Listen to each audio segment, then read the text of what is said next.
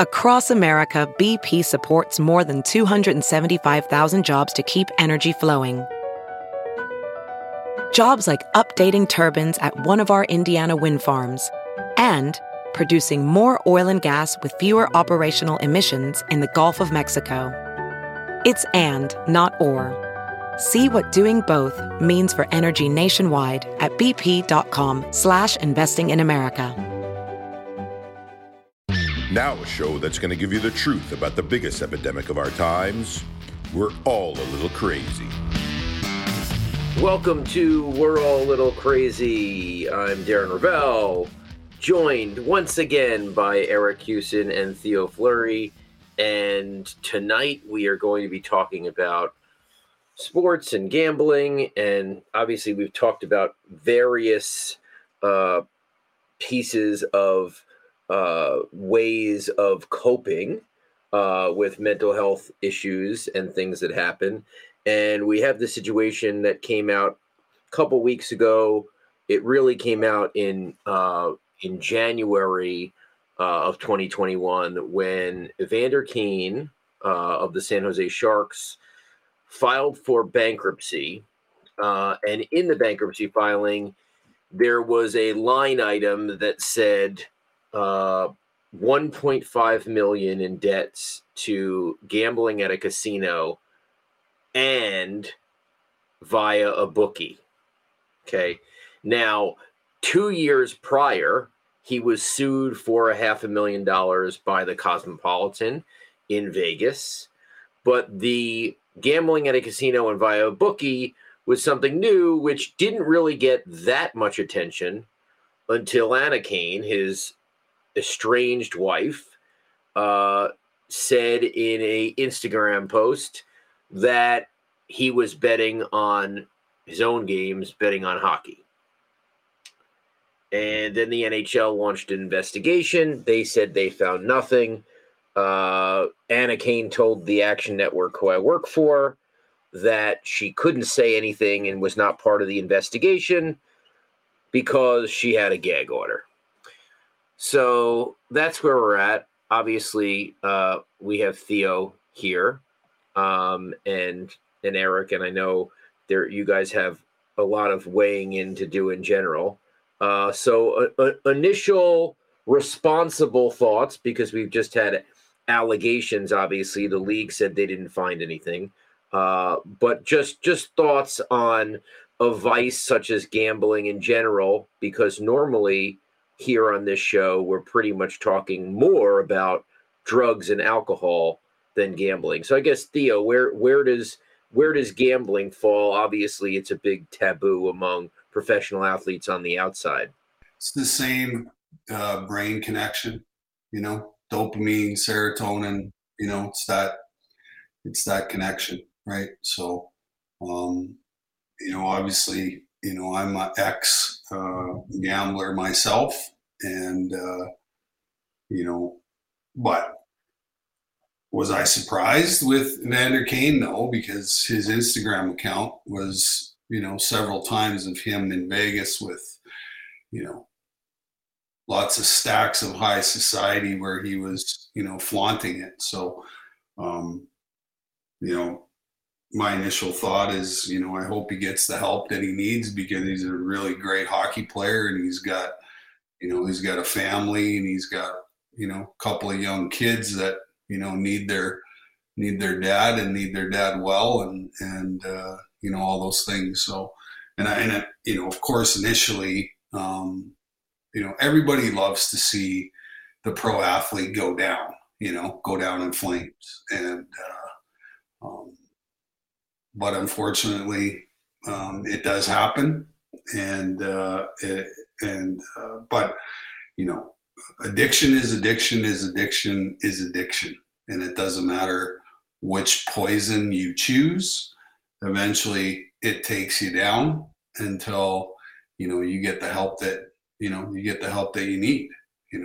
Obviously, gambling is becoming more and more popular over all different kinds of platforms. And obviously, when you're watching a game and you have some skin in the game, it makes it more interesting. It makes it more intriguing, more fun. But ultimately, we're dealing in the mental health space, and it can be a great coping mechanism to provide.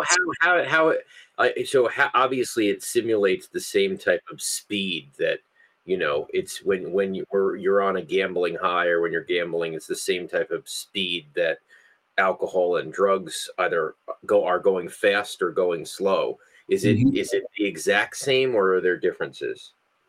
I think there's, it's not cut and dried, but the next time you're in a casino, go watch the slot players. They're my favorite. Why? Because they smoke and they play the machine. So it's like serotonin, dopamine, serotonin, dopamine. Every time they take a drag of their cigarette, that's serotonin. Every time they hit the button, and then they have a drink at the slot machine. And then they have a drink. And they do not care one iota if they win or not, because they're getting 3 hits of what they need to help them, with It's interesting, like you bring up the slot machine, folks. I actually just got back from Vegas. I know Darren did too, but I got back last night, and you watch those folks who sit at the slot machines. It's like they don't even react to whether they won or not. Nope. It is true. That is true. It's a machine. Yeah. A machine, not just that the machine that they're putting the money in. Their brain is this machine, and you're watching that they need the new fill and the new fill and new fill each time. That's what gets them going. And I guess I'm not wired that way, other than in a work sense. And I'm going to get into that in a second. You asked for initial thoughts, Darren, on this. Is Theo brings up all the time, trauma, addiction, mental health, suicide are all cousins living in the same house. So why, when there is a topic of Evander Kane and gambling, why is it that we bring this up on a show that talks about mental health? Is because what gambling is another form of, when we are addicted to it, removing ourselves from pain, right? And going towards something that feels good in the moment. So as Theo's describing the slot machine player, and I'm thinking about watching the slot machine player, and you think about Evander Kane and his life, and then Darren, you're asking, how does someone get hooked on it, or what are the mechanisms of it? I mean, for everyone out there, think about, you try a beer or alcohol for the first time, and it's legal to drink alcohol. That's not something that's been illegal. And then, granted, you're supposed to be 21. Most people try it before, but you get a certain buzz, and like, oh, that buzz feels good, and then you start abusing it, and you start going back to it more. And then there's things called Wine Down Wednesdays, and then there's things called having a wine every night before going to sleep, and saying that is my natural Xanax, right? And all that fun stuff. And so I think, we had Kevin Stevens on, Theo, and this is the first show the 3 of us have been together on in a while. It's awesome to have the 3 of us back. And in Kevin's case, he was like, I was given the cocaine for the first time when I was out in the club, and I was like, holy shit, this feels amazing. And then kept chasing it and going back to it and going back to it. And I think when we hear from people, it felt amazing. And, certainly Theo, you can, confirm or deny this, because look, you've been very open that you've tried every friggin' device that's out there. And what each of them do for us is, I think the misnomer is that I'm chasing the fun. I think the reality is I'm chasing moving away from the pain. I think that's the bigger play there. And not to say that doing these things doesn't come with fun, but why does someone sit there at a slot machine and look like their eyes are tuned out from the world and they're a zombie just doing it? It's because they like being in that situation relative to day to day what they're feeling. It's a way to zone out and get away from what is bothering them. And you wish it was instead, I can go to the casino once every 3 months, once a year, whatever your cadence is, and it's fun high-fiving and playing craps. unfortunately, I don't think that's the case in many of the cases when you look around the casinos. Well, here's the thing here, is there's two addictions that you don't need external chemicals to produce to get the high that you need. One of them is gambling. The other one is sex addiction. You produce the chemicals in your own body, right? And so, that's where it gets really dangerous. That is very interesting. Yeah, because that's when it gets really dangerous, right? Is because, and with gambling, you can log on to, any computer or make a phone call and be completely anonymous, right? I remember, when I was in New York and I had my bookie, all I had to do was pick up the phone and say 814 and he knew it was me. I didn't even have to tell him my name, right? So, but does it drain you? Like, Theo, so where you're going with this, that analogy that you just made, my mind goes to, I understand the drugs and the alcohol piece of it is you're putting a substance in. It's the shame. It's the shame that kills. But okay, so shame is something I think we should go down the path of. I want to talk about even the run that you go on, because I think whether someone's a sex addict or not, most consenting adults who are not, abstinent have had periods of their life or days in their life where they've had a string of, a sexcapade, let's call it that. Let me define addiction. Yeah. Addiction is when you get negative consequences for your behavior. That's when it becomes an addiction, is when you face consequences. And in Evander Kane's, you're right. I don't get that. It's not addiction if you're just without the outside issues. Like, it's not, that doesn't make sense to me. Isn't it addiction just if you need it? No. No. I always understood addiction to be if you receive negative consequences from your behavior, whatever that is, doing drugs or gambling or whatever, right? Gambling leads to what? Can't pay my bills, can't feed my family. Those are negative consequences,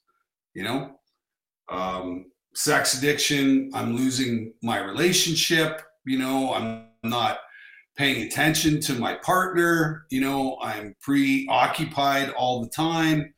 I'm in a monogamous committed relationship. Those are negative consequences, right?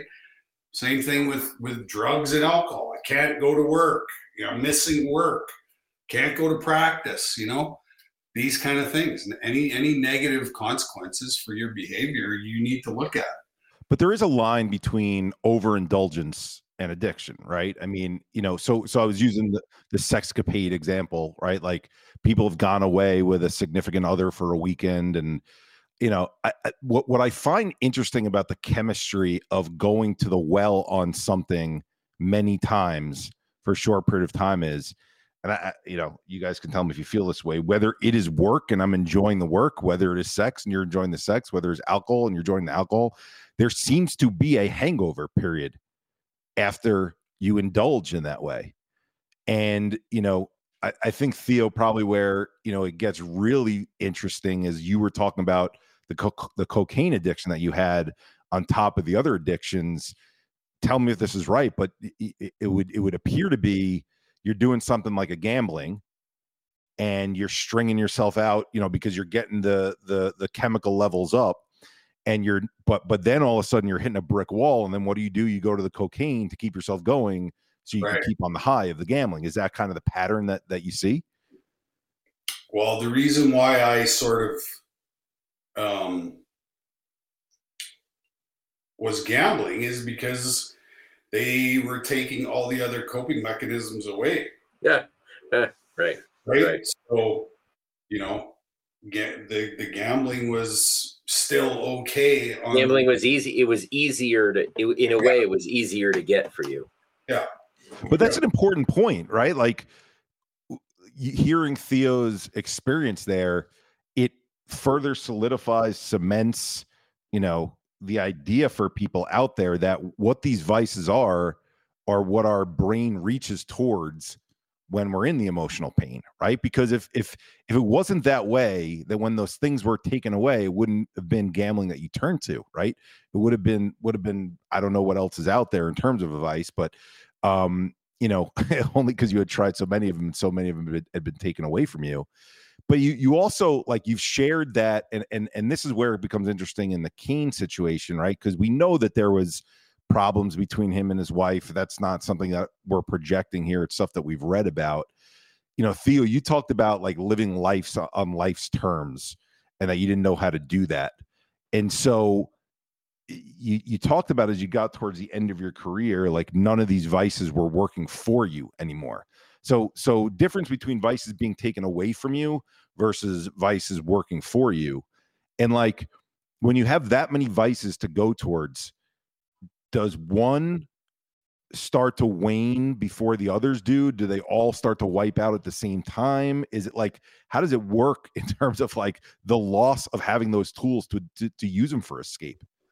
Yeah, well, I was on a 20-year run. So, right.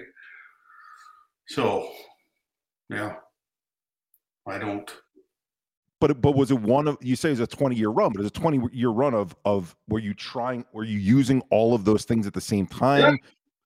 Yeah. So then when you started to wane, so to speak, was it you were waning on one versus the other? Did they all start to lose impact at the same time?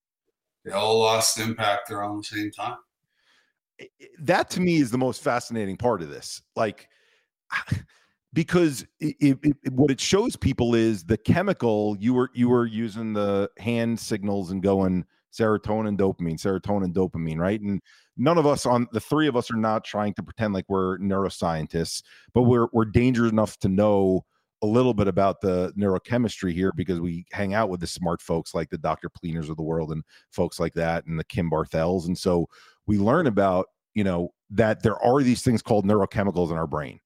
And there are these things that bring us soothing, capabilities and mechanisms that allow us to get through certain situations. And the way in which, going to the well on something starts to dry out on us, I think is a fascinating thing for people. And I bet you there are people out there, as Darren gets given a hard time sometimes because he works in the mental health space, and then, but you promote gambling as opposed to he's reporting on gambling, I think, there's probably a lot of cases out there, Theo, Darren too, where like someone is sober because alcohol did what it did to them, and then they find another vice like gambling that they go towards because I can't touch that anymore. I'm this thing called clean now. I'm celebrating my sober days, but they're needing to find the next thing that they can move towards, right? And in your case, you were doing them all at once, so the well dried up altogether. But I would assume for other people, it's jump one to the next once one has been taken away. Well, like I said, it was a 20-year run. So, certain times there was more alcohol involved, and the other times there was more cocaine involved, and more gambling. So, it's a fine line. Right. And for me, yeah, I mean, it's interesting, obviously, because I do so much work with mental health and work for a gambling organization. And,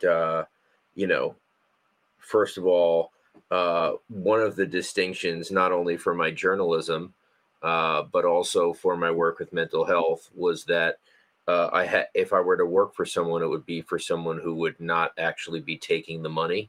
So that was one classification for me to be all right with that.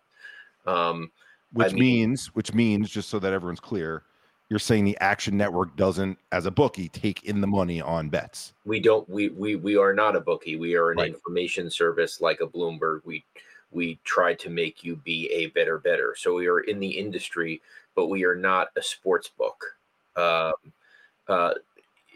Nor do we take money. So the way it works is, yes, we do make money from affiliate fees if a new bettor signs up.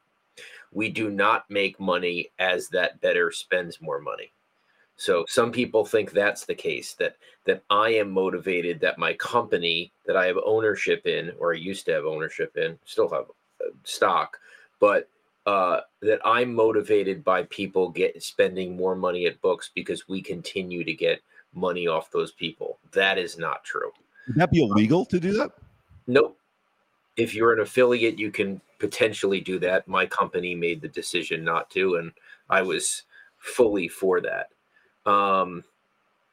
I think people go after me because I don't overtly talk enough about gambling's perils. That's the criticism. But what I do is I talk about bankroll all the time, the importance of my bankroll. I tell people I bet on college football and NFL $7,000 to $10,000 a week. That number never changes. That's within my own range of what makes sense. One of the things that we are, and I'm not trying to make this about the Action Network, but one of the things that we are, your bets go into your account and you can see your wins and losses. I can't take away those wins and losses. So everything's in front of my eyes and the 5,700 people on the app who follow me. That also creates an accountability. But I don't have the addictive type of personality. I walk in a casino and I don't ever go to the slot machines. In terms of alcohol, I've gotten drunk less than 10 times in my life. I've never smoked a cigarette, never smoked pot, and never done any hard drugs. And so, the reason why I bet and why I like to bet actually more has to do with the movement of my brain chemistry. And I always have to be busy. And I actually feel myself more, this is what's so weird, and you guys can comment on it, but I am more mentally healthy, or at least I'm more mentally satisfied when my mind is always going. So like on a weekend and I'm doing the sports and I'm doing this and I got my bets and that's that kind of, and in a way that might be an addiction in a way. You just nailed your own diagnosis. What? You just nailed your own diagnosis. I mean, only because I can relate so well, Darren. Like you've been open about what happened to you. You've been on this show open what happened to you in Canada, during the Olympics. You're someone who's got a tremendous capacity, as many of us do, for taking a lot of shit that's gone on in our life and putting it to the back, and then being able to focus on a lot of the things, like Theo was able to focus on the playing of the sport. Like I was able to focus on the managing of staffs and sports teams, and the way that you're able to focus on the creativity and the, social media and the different idea flows. That keeps us going. But what it also does is it keeps us away from working on our stuff. And you've been very open that you had to take a very long time period after that Canada experience to work on your stuff. And so, are we modeling the best behavior sometimes when we say that? I mean, I think it's awesome that you're being open and willing to admit that, right? Because you're saying it's best for me, but it may not be best for me, right? Correct. I'm only sharing that in the big picture. It may not be best for me. For sure. But I want to clarify what you said on the public seeing what you bet on. Is that you, Darren Rovell, or anyone on the Action Network app cannot hide what their bets are? So verified bettors cannot hide. I'm a verified bettor. So I bet through a sports book. The sports book then sends that bet through our BetSync app, and it goes into the Action Network. And I can't hide. So you know everything I bet on. I'm up. I'm up $70,096 in NCAA football. I'm down $6,739.32 in the NFL. I'm down $5,870 in the NBA. So it's all there. So what is verified? Is verified based on what your social media Twitter status is, or what? No, I guess verified is based on, I think the Action Network allows you to become a verified bettor, and it just allows you. It means that you can't delete anything. And as responsible as that is, and it's it's more responsible than what I knew about. There's a reality to betting that you can be publicly seen on Action Network and be at a craps table at the same time, and no one has any fucking idea that you're at the craps table, right? So there's a little bit of what gets, you know, shared that is public, but also things that you'll never know the full nature of it. Right. Theo, what I think is interesting is, like, why do we hear so much about athletes and gambling so much? Like, why do those two things go together? And I have my reasons. I'm going to hold back on them, but why is that the story that leaks? I mean, obviously the most publicized story related to that is Pete Rose, and betting on your own team, let alone betting generally. But even if we're just talking about betting generally, why do athletes, you think, are wired that way? Or do you think they're just picked on, that the story is shared more? What do you think it is? Well, it's that lifestyle, right? You know, it goes with, you know, the fame, fortune, you know, all that stuff. But, you know, there's just so many ways to be addicted to whatever, you know. Like, it's like we talk about OCD in sports, right? You know, the routine that you go through on a daily basis, isn't that a form of addiction? Isn't that a form of soothing oneself? Yeah.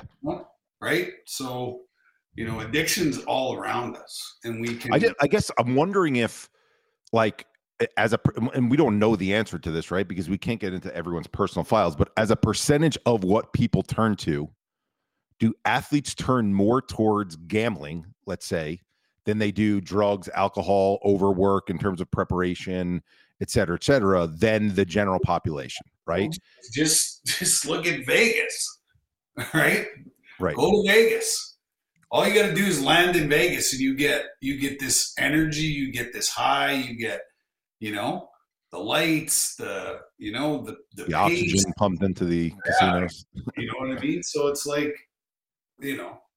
But where I'm going with that is because Darren asked an interesting question. One of the first times we ever did an event, we were on our way up to Cornell, and Cornell's got this, I think it's ill assigned, but when you look at the numbers, but that there's more suicides that happen at Cornell in terms of the Ivy League schools and elsewhere. The data actually shows it's because, unfortunately, there are gorges there, and so the way that we lose people to suicide is more fantastical.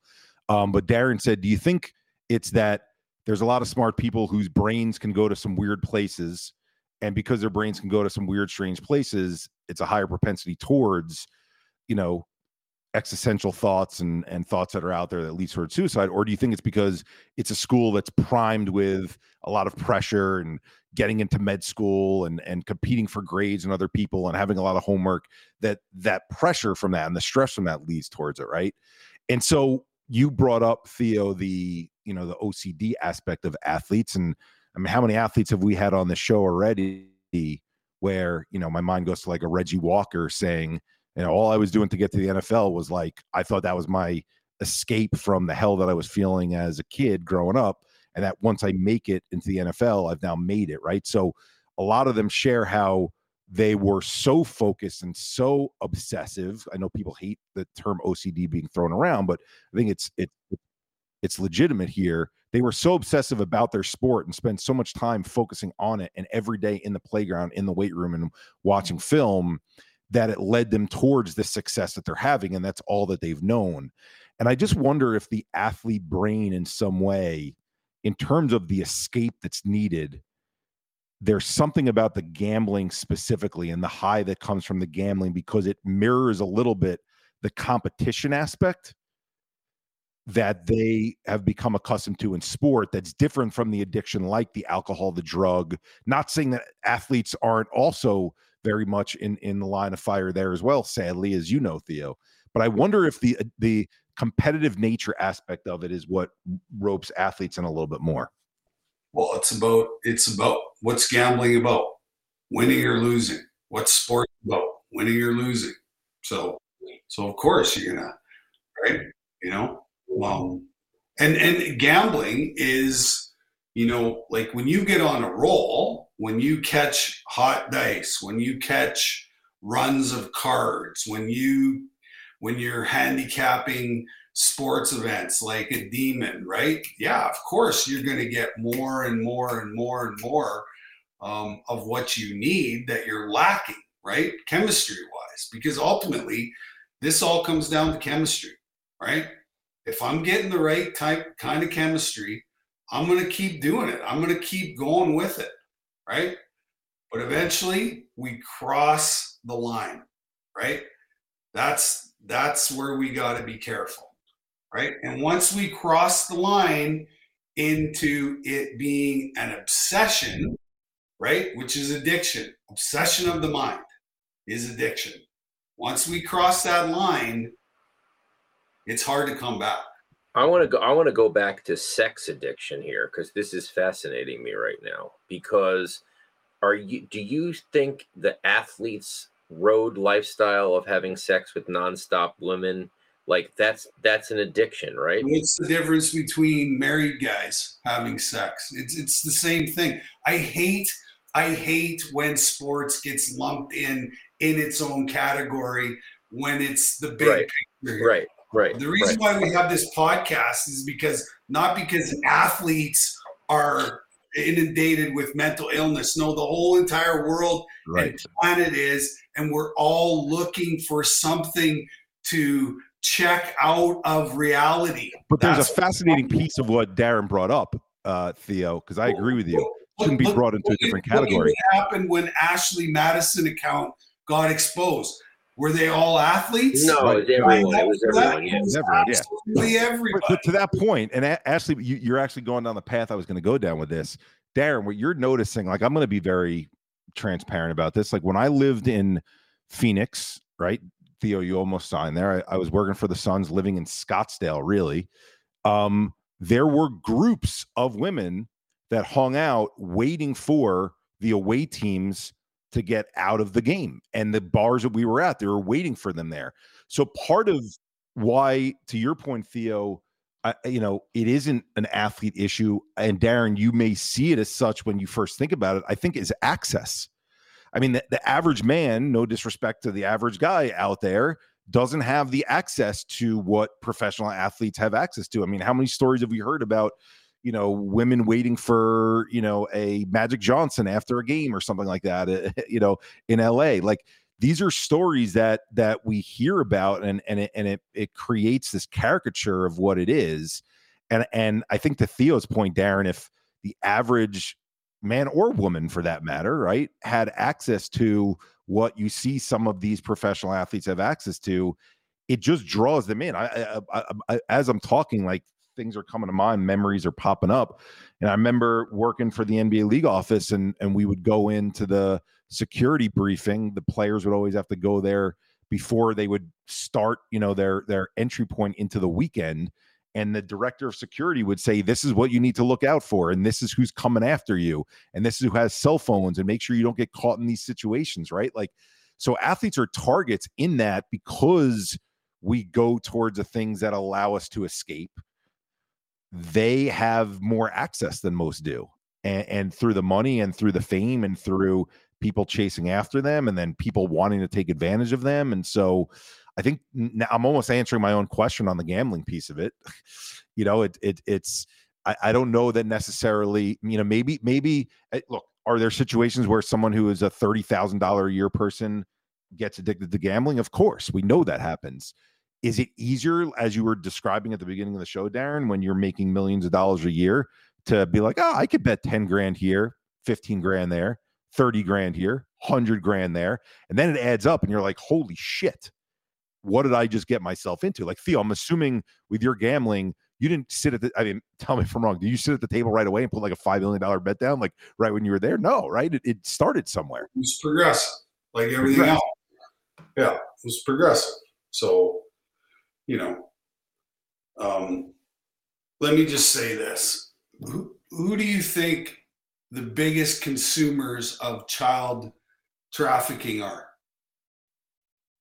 Pedophiles. Pedophiles are the biggest consumers of little kids that are trafficked, right? So, okay, that's obvious. So it's like, addiction is so available, and it's so around us 24 hours a day, 7 days a week. Like, you know, if I spend 10 hours on my phone, that's a phone addiction, right? But Theo, doesn't that go into the category? Doesn't that go, like when you were saying sex and gambling are the only two where you don't need outside true. I forgot about phone, and then I'm going to add work in there as well. Yeah, I'm going to add work in there. Yeah. So it's almost like a lot of the vices where the chemistry can get created. I notice it in myself. Like I sit there on the couch, and Darren, I could almost guarantee this goes on in your mind because you said you like to be made busy. I'm on my couch and I'm like, I've got another thing to do here for work. I could sit here and get it done. It's going to make me feel like I accomplished something if I get it done. Or I could take my dog for another walk. Or I could go and just take a walk, stroll down to the park and take in some fresh air. And I default so often to answering that email. Yeah, I actually do that, 90% of the time until I have a night like last night where my mind is actually so freaking tired. I have to go to sleep at 9 o'clock. But you're not choosing that. Let's be clear about that, right? Because that just happened to me today on the way back after I came back from Vegas. Right. That's your brain telling you, Darren, you didn't make the right choices to create the balance. Correct. So we're going to force shutdown of the computer for you. That's right. And what I, bringing that back to the gambling thing, Theo, you were talking about the run people go on. The opposite of that, which just breaks my heart when I see it, is you see the guy or the girl at the table and they've got $20 left to their name, but they came to the table with $100, which was a lot to them, and they're down to 20. And then, they won a couple of hands in a row, and then the number, the chips start going down, and they're on their last 20 bet, and then they lose that last $20. And the look in their eyes is almost like the world is ending. And it's awful. It is absolutely awful to watch. And, having these conversations is important because I think, like anything else, the brain goes towards what feels good. But if you can put a stopgap in there by hearing these conversations and saying, I heard Theo talk about it's a progressive thing. I heard Eric say when he's on his phone, he can't stop himself from doing the next email. I heard Darren say, his brain needed to shut off and he needed to fall asleep. All forms. And they some are more, consequences than others, different types of consequences. Right. But like I crashed, my brain and my body crashed after doing that for so long. And did that suck? Yes. But I was able to dig myself out of it after a while. The person who's got a family to feed and is going down that path of putting more and more money on the table or in the app to gamble, you're not only affecting yourself now, you're affecting your family, you're affecting your ability to feed your family, you're affecting your ability to take care of your family, you're affecting your ability to get bills paid. Like it's certain things are accepted and certain things are not accepted in this world. We've talked about that a lot. Like Theo, you've talked about sugar being like, the addictive substance for children, right? So, and that we say, well, eating a ton, there's fat shaming. I'm not saying there's not that, but it doesn't get the bad rap that gambling does. It doesn't get the bad rap that alcohol addiction and drug addiction does. And I think there's an aspect. Because look at the amount of money being spent on advertising gambling sites now. It's unbelievable, right? And they're not going to advertise it in a negative way, right? It's going to be bells and whistles and lots of action going on during the commercial, right? So that you're drawn into, right? So then here's so based on what you're saying, here's a difficult question for Darren.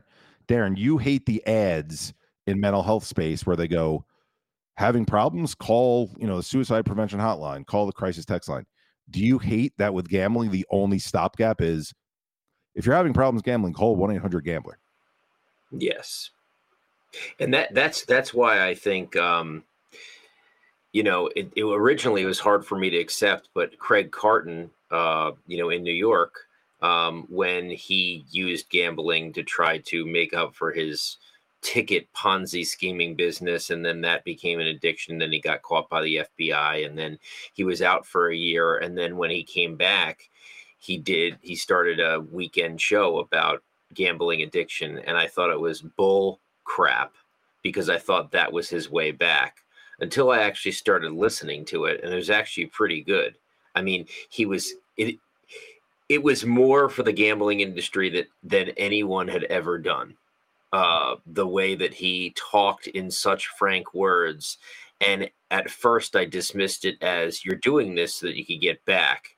But then the way he was so open, and the way he clearly over the past year had actually learned, instead of just quote unquote escaped jail, was meaningful. And it's interesting because FanDuel just hired him to talk about responsible gaming. And it's the first time in the industry that there's actual real talk aside from what you have to do, which is throw 1-800-GAMBLER on the bottom just to protect yourself. And I to piggyback off of that comment and that observation of Carton, I called up Theo right after I saw the documentary on Carton, and I said, this is a mental health story. And it's interesting because the focus was this thing called gambling, but what was revealed and very narrowly focused on in the documentary, which I think was a 2-hour documentary, if I remember correctly, was he was sexually abused when he was 11 years old, never told anyone about it, and lived with that until it was either his 30s or 40s and opened up about that. And it led to a situation that he openly shared, that he was on a ski lift, wasn't with his wife, and got this urge and this feeling. And how often do I talk about what suicidal ideations are for people, that they're a buildup of stress and trauma over time that eventually makes the train track in our brain switch to another track. And now we have a thought that goes away from survival and more towards escape. Not something I don't think we choose. He was saying his brain was telling him, jump off that lift, which, where he was at the time would have led to his death. And he's calling his friend, who, he has a funny relationship with. He says, we're never to speak of that again. But his friend saved his life, talking him not out of making the decision, because again, it wasn't a decision, just making him feel comforted in that moment. I got you. You're going to get off this. Okay. You're going to get to the bottom of the mountain, and you're going to be able to get off. All right.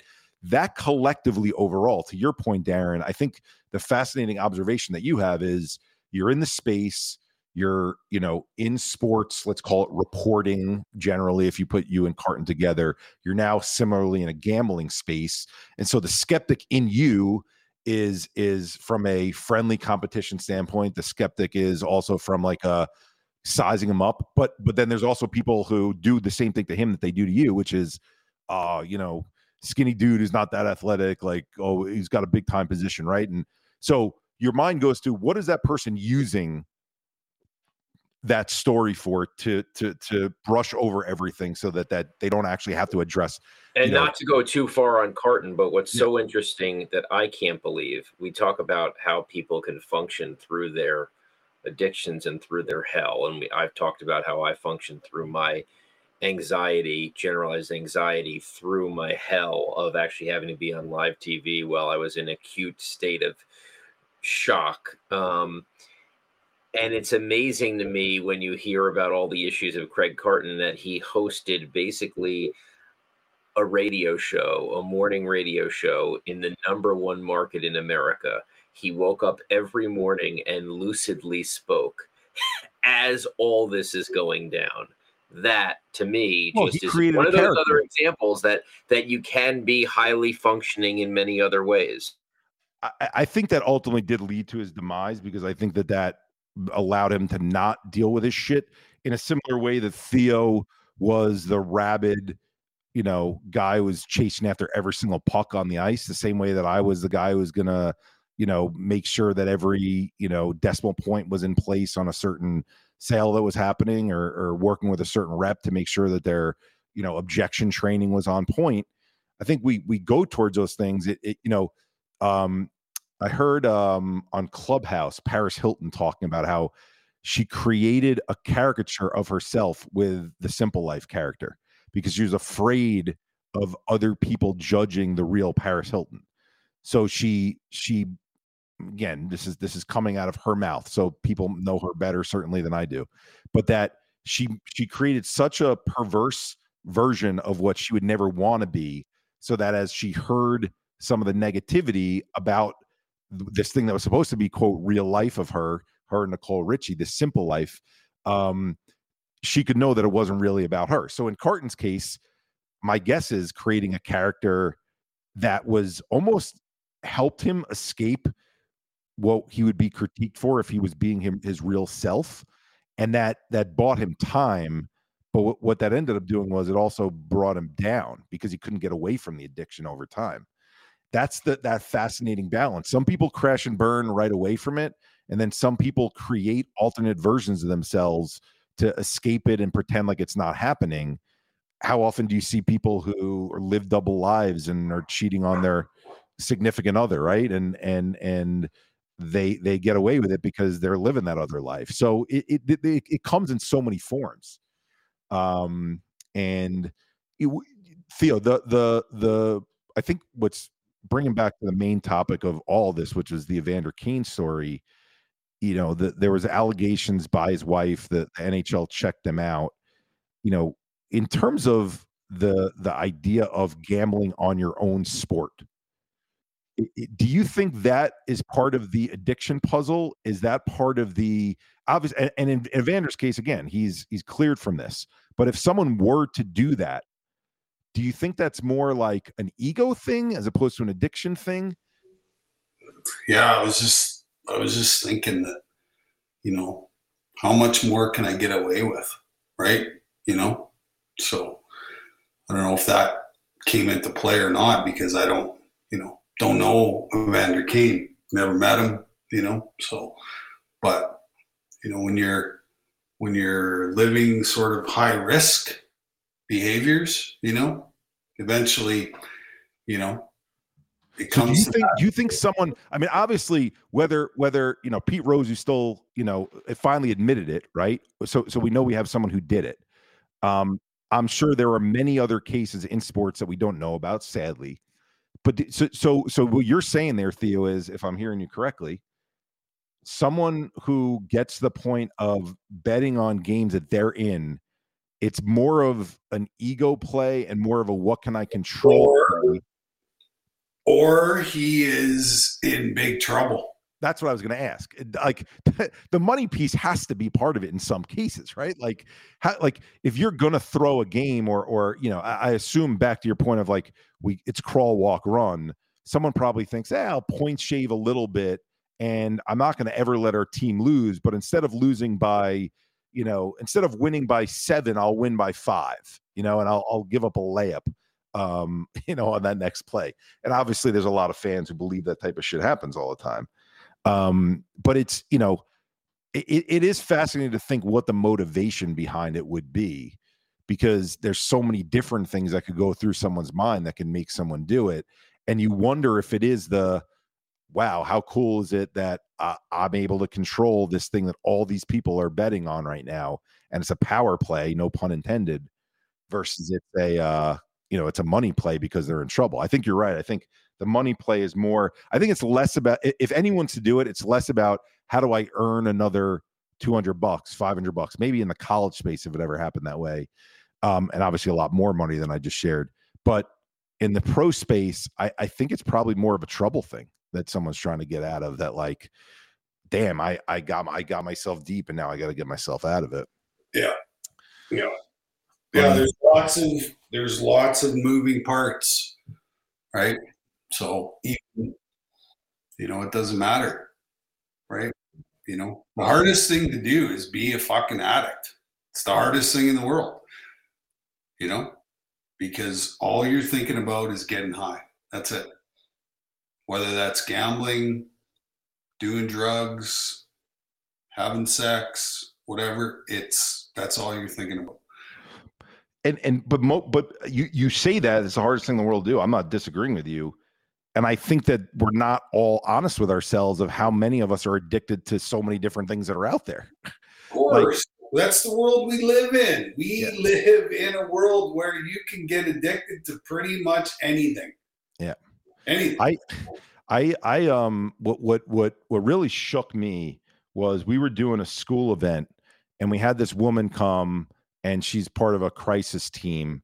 And she speaks so kindly to the kids and she gets the kids to open up. And it was a middle school group that we were talking to. And she said, okay, when you guys come home from school and you're feeling all stressed and anxious, right? She didn't use the terms like depression or anxiety. She's just all stressed and anxious and strung out. And, what do you turn to? And they all made this symbol. And for obviously people who aren't watching this, they looked at their hands like it was a tablet, and they're pushing the tablet side to side, right? And they're like, games, YouTube, right? And they're all talking about the tablet. And it hit me at that moment because these are middle school kids who are, obviously drugs does appear in middle school, but most of the time where you start to see the heavier drug use gets to be in more of the high school age, right? Obviously it's market to market that's different, but my mind immediately went to holy shit. Like these kids are using the tablet as the self-soothing tool, not sitting in their shit and dealing with it, not learning coping mechanisms. And that usage of that tablet or that phone is the entry point towards the usage when they get to high school of the drug, the alcohol, the sex, the gambling, all those other things. So it's like, we're almost like, we think the phone, okay, well, the downsides of the phone are you're comparing yourself to other people on social media. Not saying that's not a piece of it. The downsides of the phone are you're looking at how many likes you have compared to someone else. Not saying it's not a piece of it. I think even a bigger piece of it that we have to start thinking about as a society is when we're giving the phone and giving the tablet over and over again at a young age to the kid, it's training the brain to say, I've got this tool that's an escapism tool that gets me away from feeling the things I don't want to feel. What's the next level of that when I need to find it, when it's no longer that's doing it for me anymore, or where I can escape it even more because this drug gives me even more of an escape than the tablet did, right?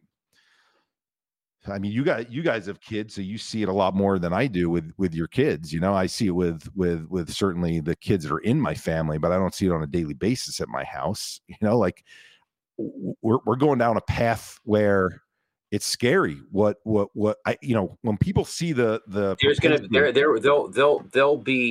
there'll be phone and social media addiction centers. There has to be. There's no kids are going to have to get sent away for weeks and months the same way they get sent away for drugs. It's going to. How did your daughter deal with, like, for the kids that went away to camp, the Northeast? She had the Northeast Jew thing. Yeah, she had no iPad or phone for 7.5 weeks. Did those kids freak out when it was first taken away from them, or I mean, obviously that's a very. I think there's so many different other changes like that were positive that went the other way. Like after the camp had secured themselves after a week, then they got no masks, which was something that obviously that you're taking away something that is an anxious type of thing and creating. So I didn't feel like it was an issue. In fact, she didn't go back to the iPad right away when she got home. But right. I do think that that phone and social media addiction and how we're going to deal with it in the same clinical ways we deal with drugs and alcohol, it is going to happen. But it's acceptable, right? Think about the difference, Darren. Like we have to get there, but no one is. We may make comments when we see the kids all sitting at the family table when they're at the Cheesecake Factory, all on their phone, not talking to each other. We make sarcastic comments, but you don't look at that family as bad as if the 5 of the kids are there smoking a joint. Correct. It's accepted. Yeah. So, but what I'm encouraged about, and by the way, doing my own little practices here and there to try and do what your daughter did, of even if there's 5 hours of a day, and I'm like, I'm going to go to the park. I'm going to walk my dog. I'm going to shoot basketball and get out of my headspace, and how much better I feel when I get away from the social media for just 5 hours at a time. It's pretty incredible. So it's nice to know that I think the brain is elastic enough and neuroplastic enough that, while the addiction comes easily with the devices and even, coming back to center with this topic, with the gambling, you can, get people off it, and you can get the brain back to functioning. You can get, rehab, so to speak, to a place where you're feeling better.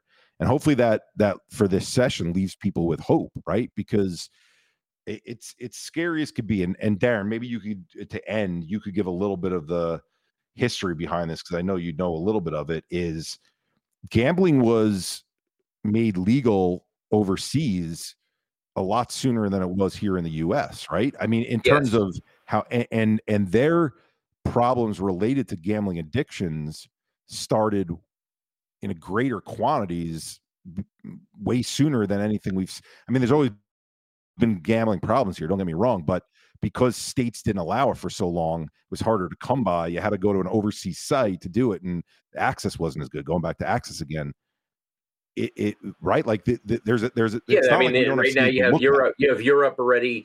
There's some soccer teams that said after so many years of having their the betting companies' names on jerseys that now they're going to pull them off. And obviously, kids have seen this from the very beginning. As a kid, I just love sports and had no experience with gambling. I don't if you love sports, it might not be possible anymore as a kid to not know about gambling. Right. It is fascinating that it's become one and the same. And I think we're at a place, unfortunately, where governments are out to make money. This is a way for them to make more. What was once taboo is now acceptable. And I just hope that we learn from, Theo, you'll like this analogy. The NBA lockout happened the last time around, and went from 57 to 50 in terms of the percentage break. And here you have the NHL comes right after that, has 57. We know it's going to end up at 50. And what do we still do? Donald Fear holds, digs his heels in the ground, and more games are missed, and you end up in the same place we knew we were going to end up at. I'm hoping that we see what's happened overseas, that things have had to come full circle a little bit, and that, there are sponsors taking off. I don't mean to be derogatory towards the gambling industry. We're starting to see it pop up more and more in places like, where Ted Leonsis is in Washington and New Jersey with the Devils, and there's sports books popping up in arenas. It's happening more and more. I hope that, let's just say this, if it's not going to go away, the stuff that you're talking about with Carton, hopefully the stuff that we can talk about, where you get deep into the topic like we are here, and you just give people the heads up as to what can happen, then it's on people to make the responsible decisions on their own, right? Because once the cat's out of the bag of access, it's very hard to put it back in. But I don't know that people are so well versed on, well, if I just do this little amount, how much life can spiral out of control. And the more we tell these stories, the hope is the more people that we want that little red light to go off in their head to say, that's a little too much at this point. I need to stop at this point. Whether that's pie in the sky or not, that's what we're hoping for. Yeah, Theo. Well, it's it all comes back to relationship, right? And this has been a real difficult time for everybody to stay in the relationships that we're normally used to being in, right? And when you don't have those types of relationships for whatever reason, then you got to replace them with something, right? And we've seen a spike in mental illness. Why? Well, because what is normal? We don't have normal human interaction, for God's sake. Yeah, for exactly. 2 years. Yeah, exactly. And so here we are, right? So we're living in fantasy worlds of fantasy football and gambling, and that's replacing. We haven't even talked, Theo. We haven't even talked about part of my coverage of gambling now is on memorabilia and stuff, and CryptoPunks and Bitcoin. We are all ratcheted up everywhere to the highest level. I mean, people who had quote unquote normal life. I mean, the way it's, and then with the Bitcoin, it's like, hey, you can borrow here and borrow there and own a CryptoPunk and, this and that. I mean, like, at one point I owned $93,000 of digital horses, and my wife is like, am I crazy or are you crazy? Right. Yeah. Well, I'm getting into the NFT space here pretty quick too, so should be interesting. There you go. Yeah. Well, look, I think forms of entertainment as a way to wrap this are always going to be, part of our lives. I think this is a very trying time because we're looking for other things to keep our minds occupied. And so you develop, if you take gambling out of it for a second, what is part of childhood? Part of childhood is developing, you go a little too far and you touch the stove and your hand gets burned. And so then you can get this close to the stove without getting your hand burned. And that's as far as you go, and you don't go any closer than that the next time around. Or what's reasonable to say in a meeting, right? And what's acceptable to say in a meeting. And then where you can go, and you get this instinct of crossing the line. I think for gambling, because it's got this buzz to it and this feeling to it and this flow to it, the only way we can get people to not fall down that rabbit hole, because it's out there for them to try it, and because it's available to them, is to have these conversations and to share the stories like Theo shared about his own, but also compare it to the addictions that Darren and I shared and say, this is how it happens. It's slow, little more. Holy shit, I can't stop this. And if just that pattern alone is what people get out of this show, knowing that as you start to build and as a little bit more chips go on the table and as you're spending a little more time not being able to turn away from your phone, the light bulb goes off, the red light goes on, and it says, I need to consider this for a second. Hopefully that's going to stop people from ruining lives and from taking greater chances than what they need to take. So, well, and the bottom line is, we talk about this all the time, is the importance of looking after yourself, right? The importance of taking time to, work on your mind, calming your brain, getting out of your head, doing things that can take you out of that craziness of your mind racing, and I can't shut down my brain, and I'm having trouble focusing. I can't. It makes me think a lot about me, right? Like I say as if, it's great that I don't smoke and drink, and but I have other addictions that are called clean, like phone, like betting to make sure that my mind is I'm making sure my mind is going, and so those are the things, and I admit that I'm just jumping from one thing to the other, but I'm almost jumping to addictions that are seen as okay versus not seen okay, but they're just as bad. Yeah. And that's then it's hard to self-evaluate and say, you know what, I might need to take a look at this. I might need to change some things that I'm doing. You know what I mean? And that, but that when it's always tied into job, it's a lot easier. Right. Right. I'm making money. Right. Yeah. But the look, people can take away from this that when you reflect, and Darren just did, and I think has a different perspective on it now after this show than he did on himself and the equivalent of what gambling would be in his mind, and then how Theo saw it as a player, and how I view it now.